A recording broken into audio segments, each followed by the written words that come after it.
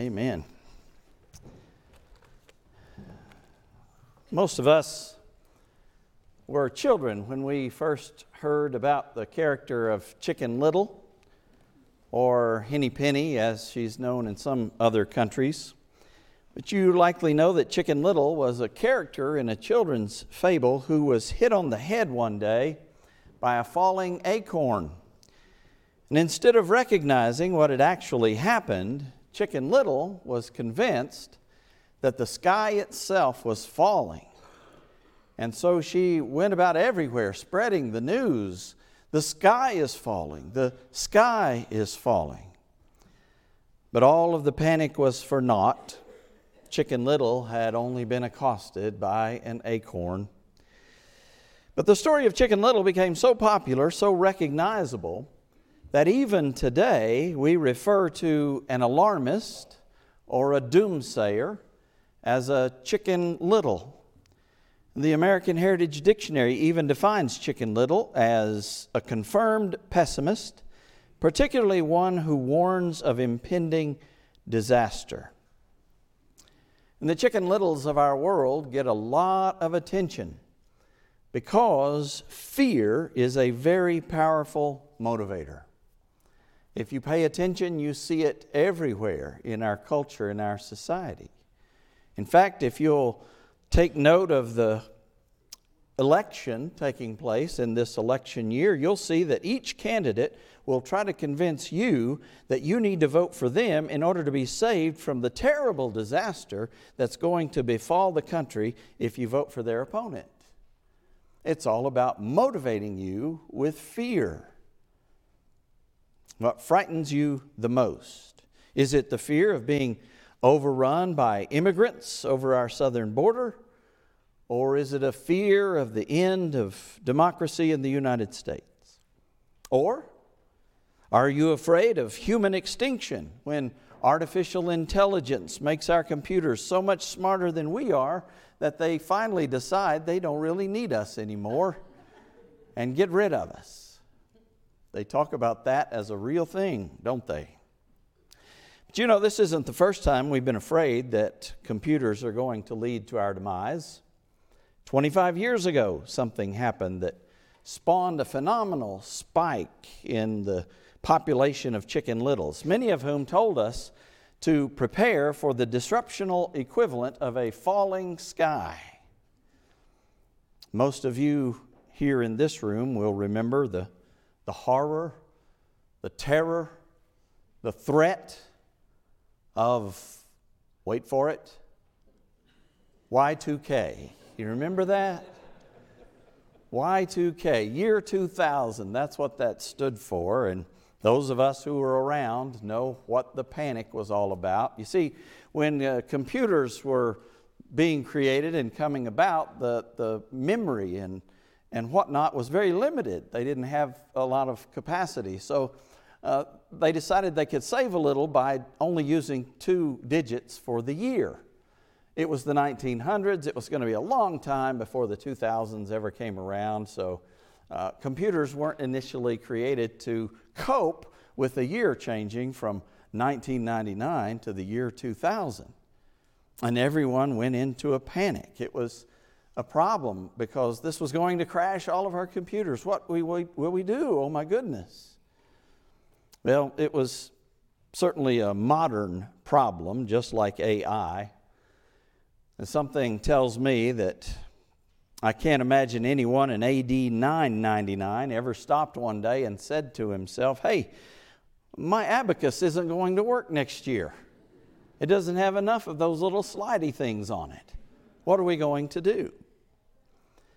No, things like artificial intelligence and Y2K, they're fears that only we moderns have to cope with and have had to face. The fear of Y2K obviously turned out to be completely unfounded, as so many of our fears do.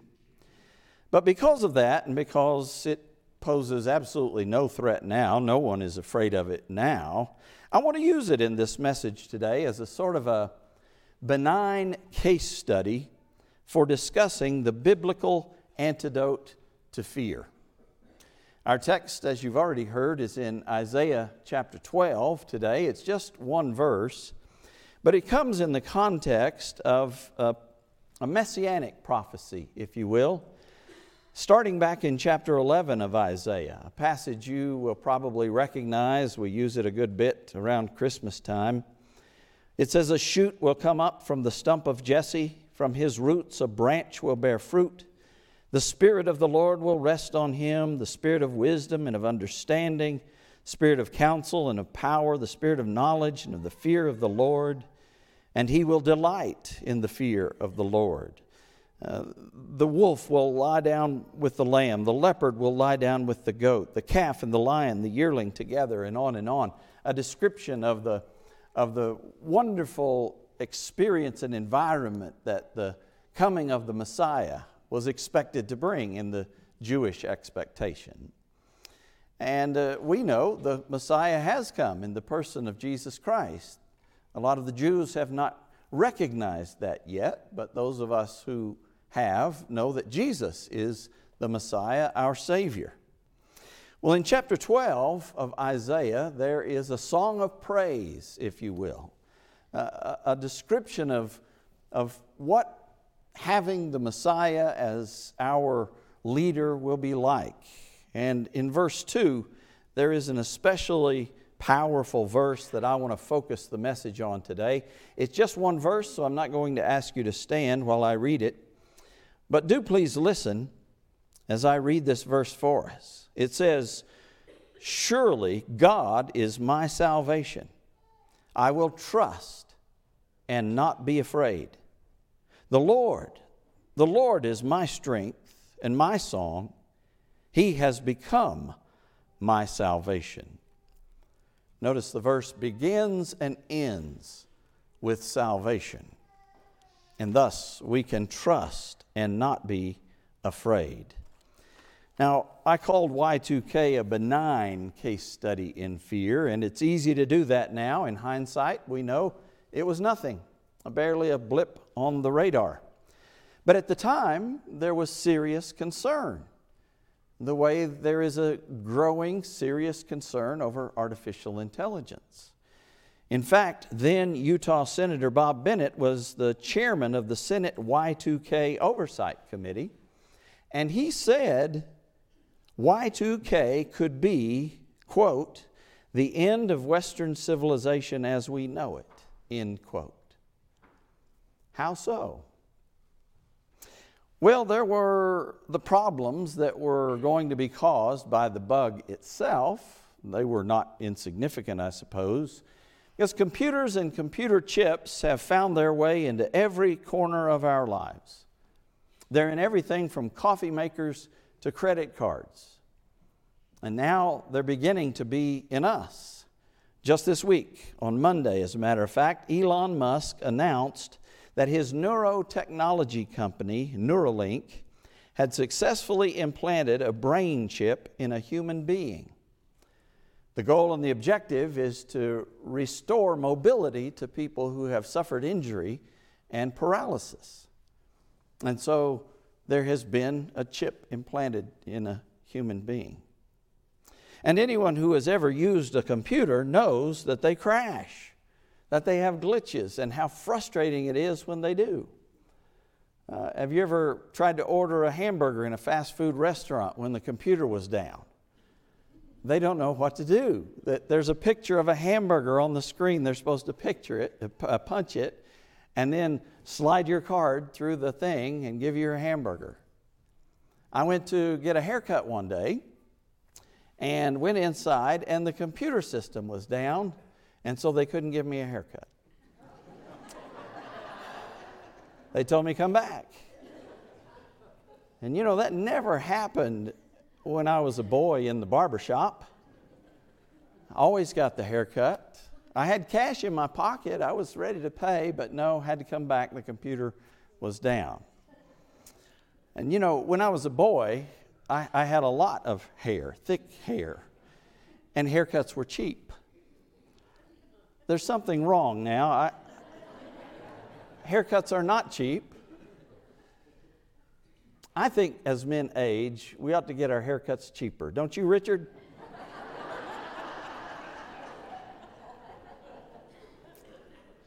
But I digress. The computers are involved in everything, and they are glitchy. We know it. Someone said one time, anyone who doesn't believe in demon possession never owned a computer. Because computers occasionally behave as if they are possessed. So imagine then the chaos that would ensue if all of the computers in the world suddenly together went on the fritz. The Chicken Littles tell us that if that happened, banks would shut down, utilities like electricity and water would be unavailable, airplanes would crash, communications satellites would freeze up, telephone service would cease, food supply lines would break down, health care would be unavailable, on and on and on. You can't even get a haircut if the computers go down. I imagine a lot of that would in fact be the case if a worldwide computer meltdown actually occurred. But how afraid of that should we really be? Y2K fizzled out, turned out to be nothing. But there are still hackers, there are still ransomware attacks and electromagnetic pulses and all of the things that they say endanger our networks. In fact, just this week, Christopher Wray, the head of the FBI, testified that China is preparing a massive cyber attack on our infrastructure in case they ever decide to invade Taiwan and we find ourselves tempted to come to Taiwan's defense. Well, you know why this little island of Taiwan is such a big deal? It's because most of the computer chips in the world are produced there. That's why it's so important. Should we be afraid?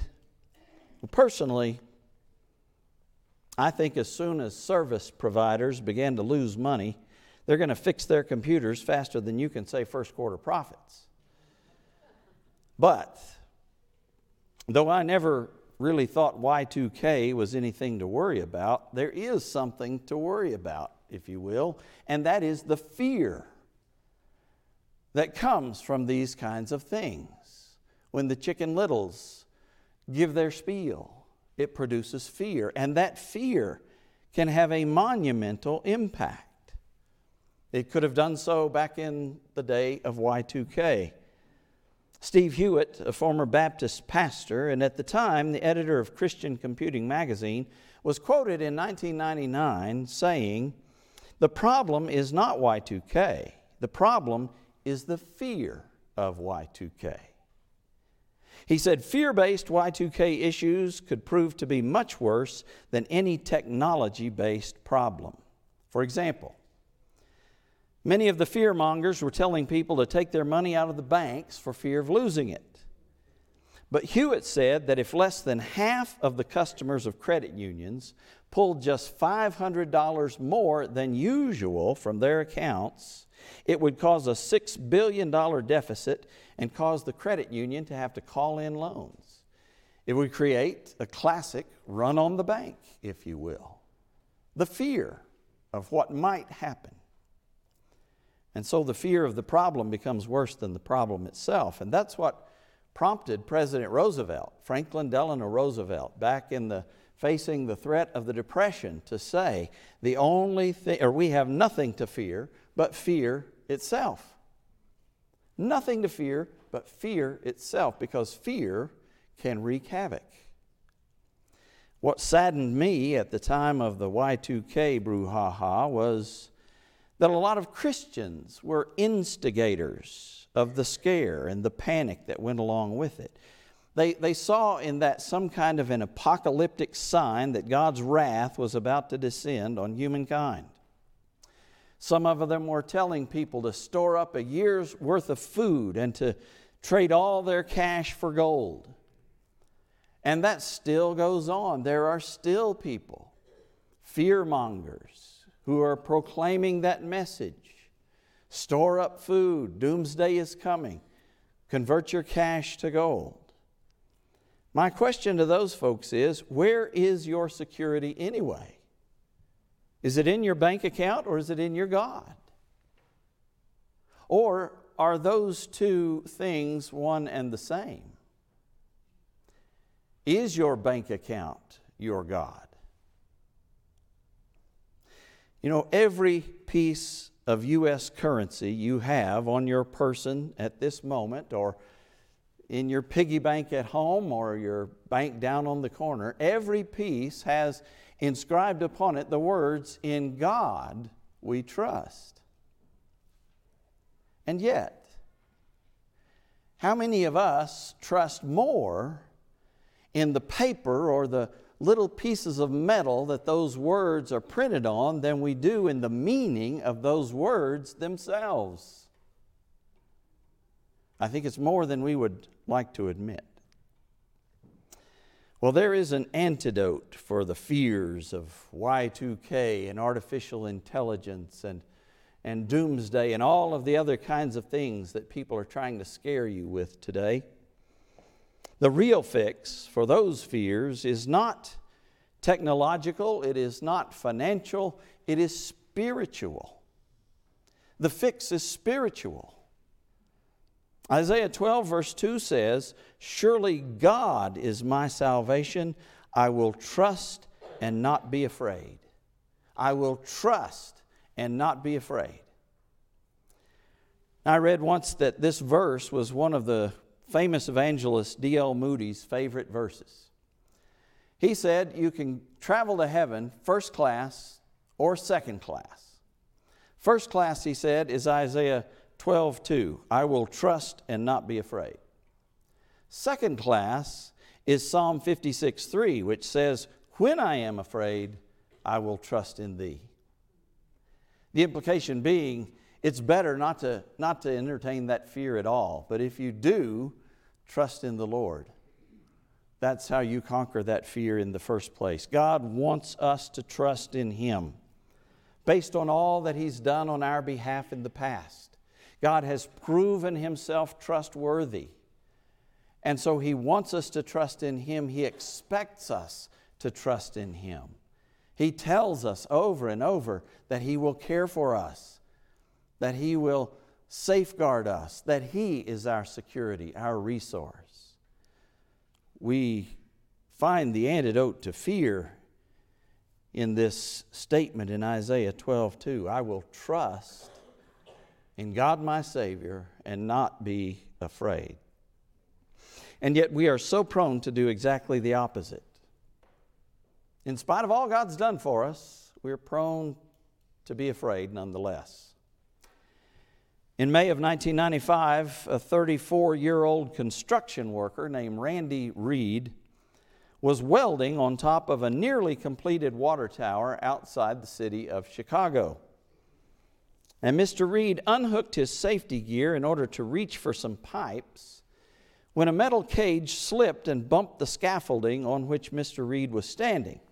The scaffolding tipped, Mr. Reed lost his balance, and he fell 110 feet, landing face down in a pile of dirt, barely missing some construction debris that certainly would have killed him had he hit it. A fellow worker called 911. When the paramedics arrived, they miraculously found Reed conscious, moving, complaining of a sore back. But his sense of humor was still intact, it seems, when the paramedics put him on a backboard, lifted him up to carry him to the ambulance. His only request was, "Please don't drop me." Well, they didn't, and his only injury from the fall turned out to be a bruised lung from falling 110 feet. Now, sometimes you and I are a lot like that construction worker.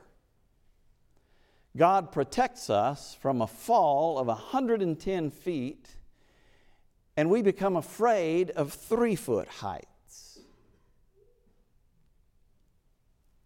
Believe me, the God who rescues us from spiritual death and saves us from eternal hell can safeguard us in the midst of any kind of chaos that may come our way, computerized or otherwise.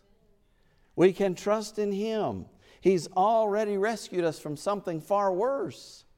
In fact, the greatest danger, the greatest threat that we ever face in all of our existence is the penalty for our own sins and the separation that we experience from God for eternity unless we take advantage of God's provision for those sins in our Savior, Jesus Christ.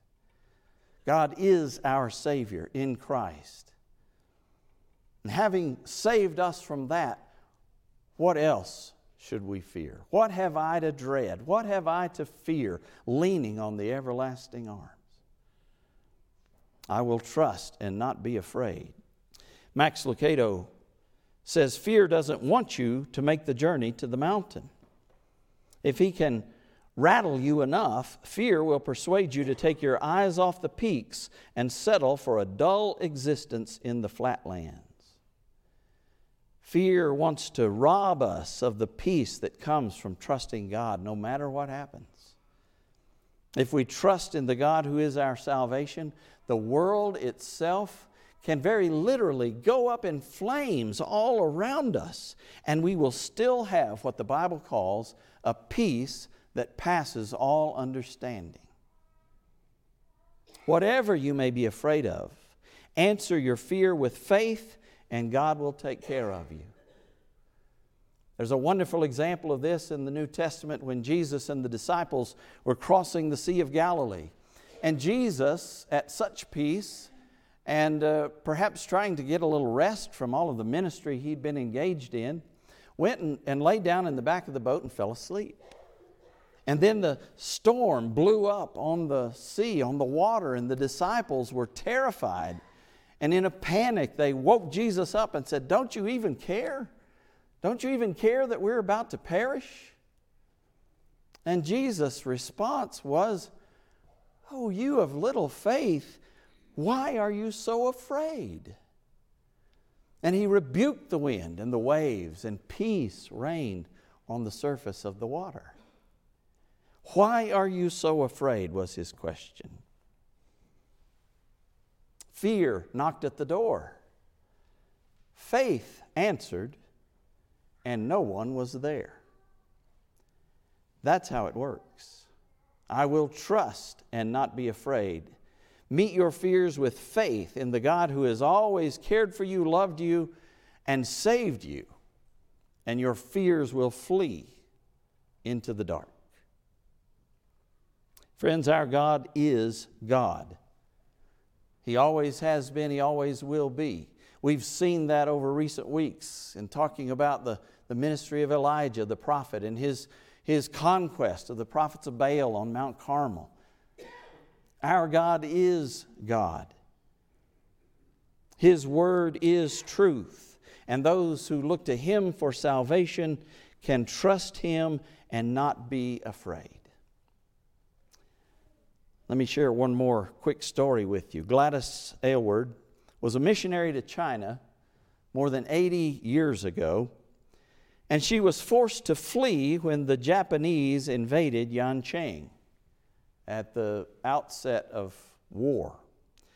With only one assistant, Gladys Aylward led more than 100 orphans over the mountains toward free China.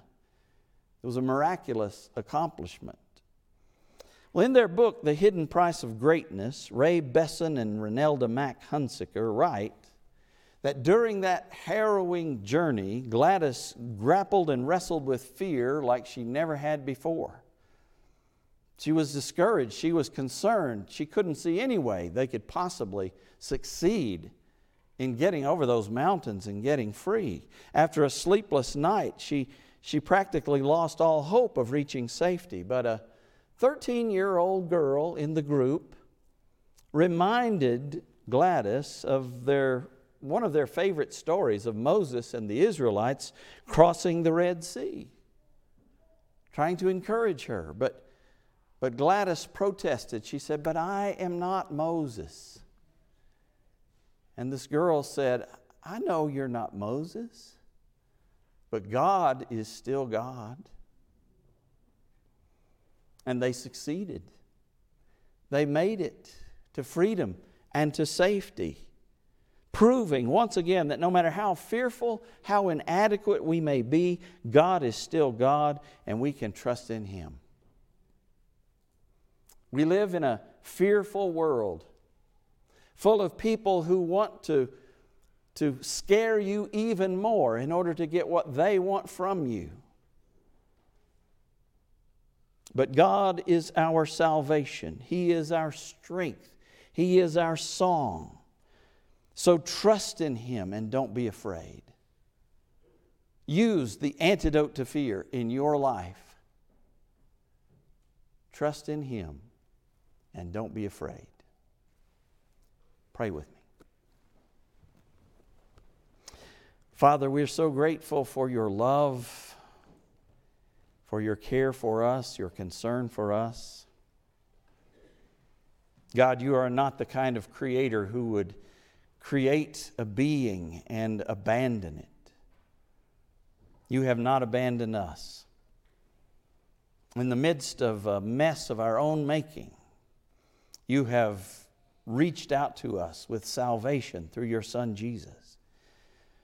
The penalty for our sin and lostness was taken by Him on the cross. And He was raised from the dead on the third day in demonstration of the acceptability and the efficacy of that sacrifice on our behalf. And God, knowing that you have rescued us from the greatest threat we will ever face, I pray that you would help us trust you and not be afraid of the threats that surround us in our current world. Lord, you have promised us eternal life. Jesus Himself said, "Whoever lives and believes in me will live even though he dies." God, when these earthly tents we inhabit fail us, through whatever danger or trial or concern or sickness, we have the promise of your word of a building from you, a house not made with hands, eternal in the heavens. God, that should give us peace. May we trust in you and not be afraid, whatever may come our way. May we always keep our eyes on you, the God who loves us and the God who has always been faithful. And we pray it in the name of Christ our Lord. Amen. I don't know what you may be afraid of today.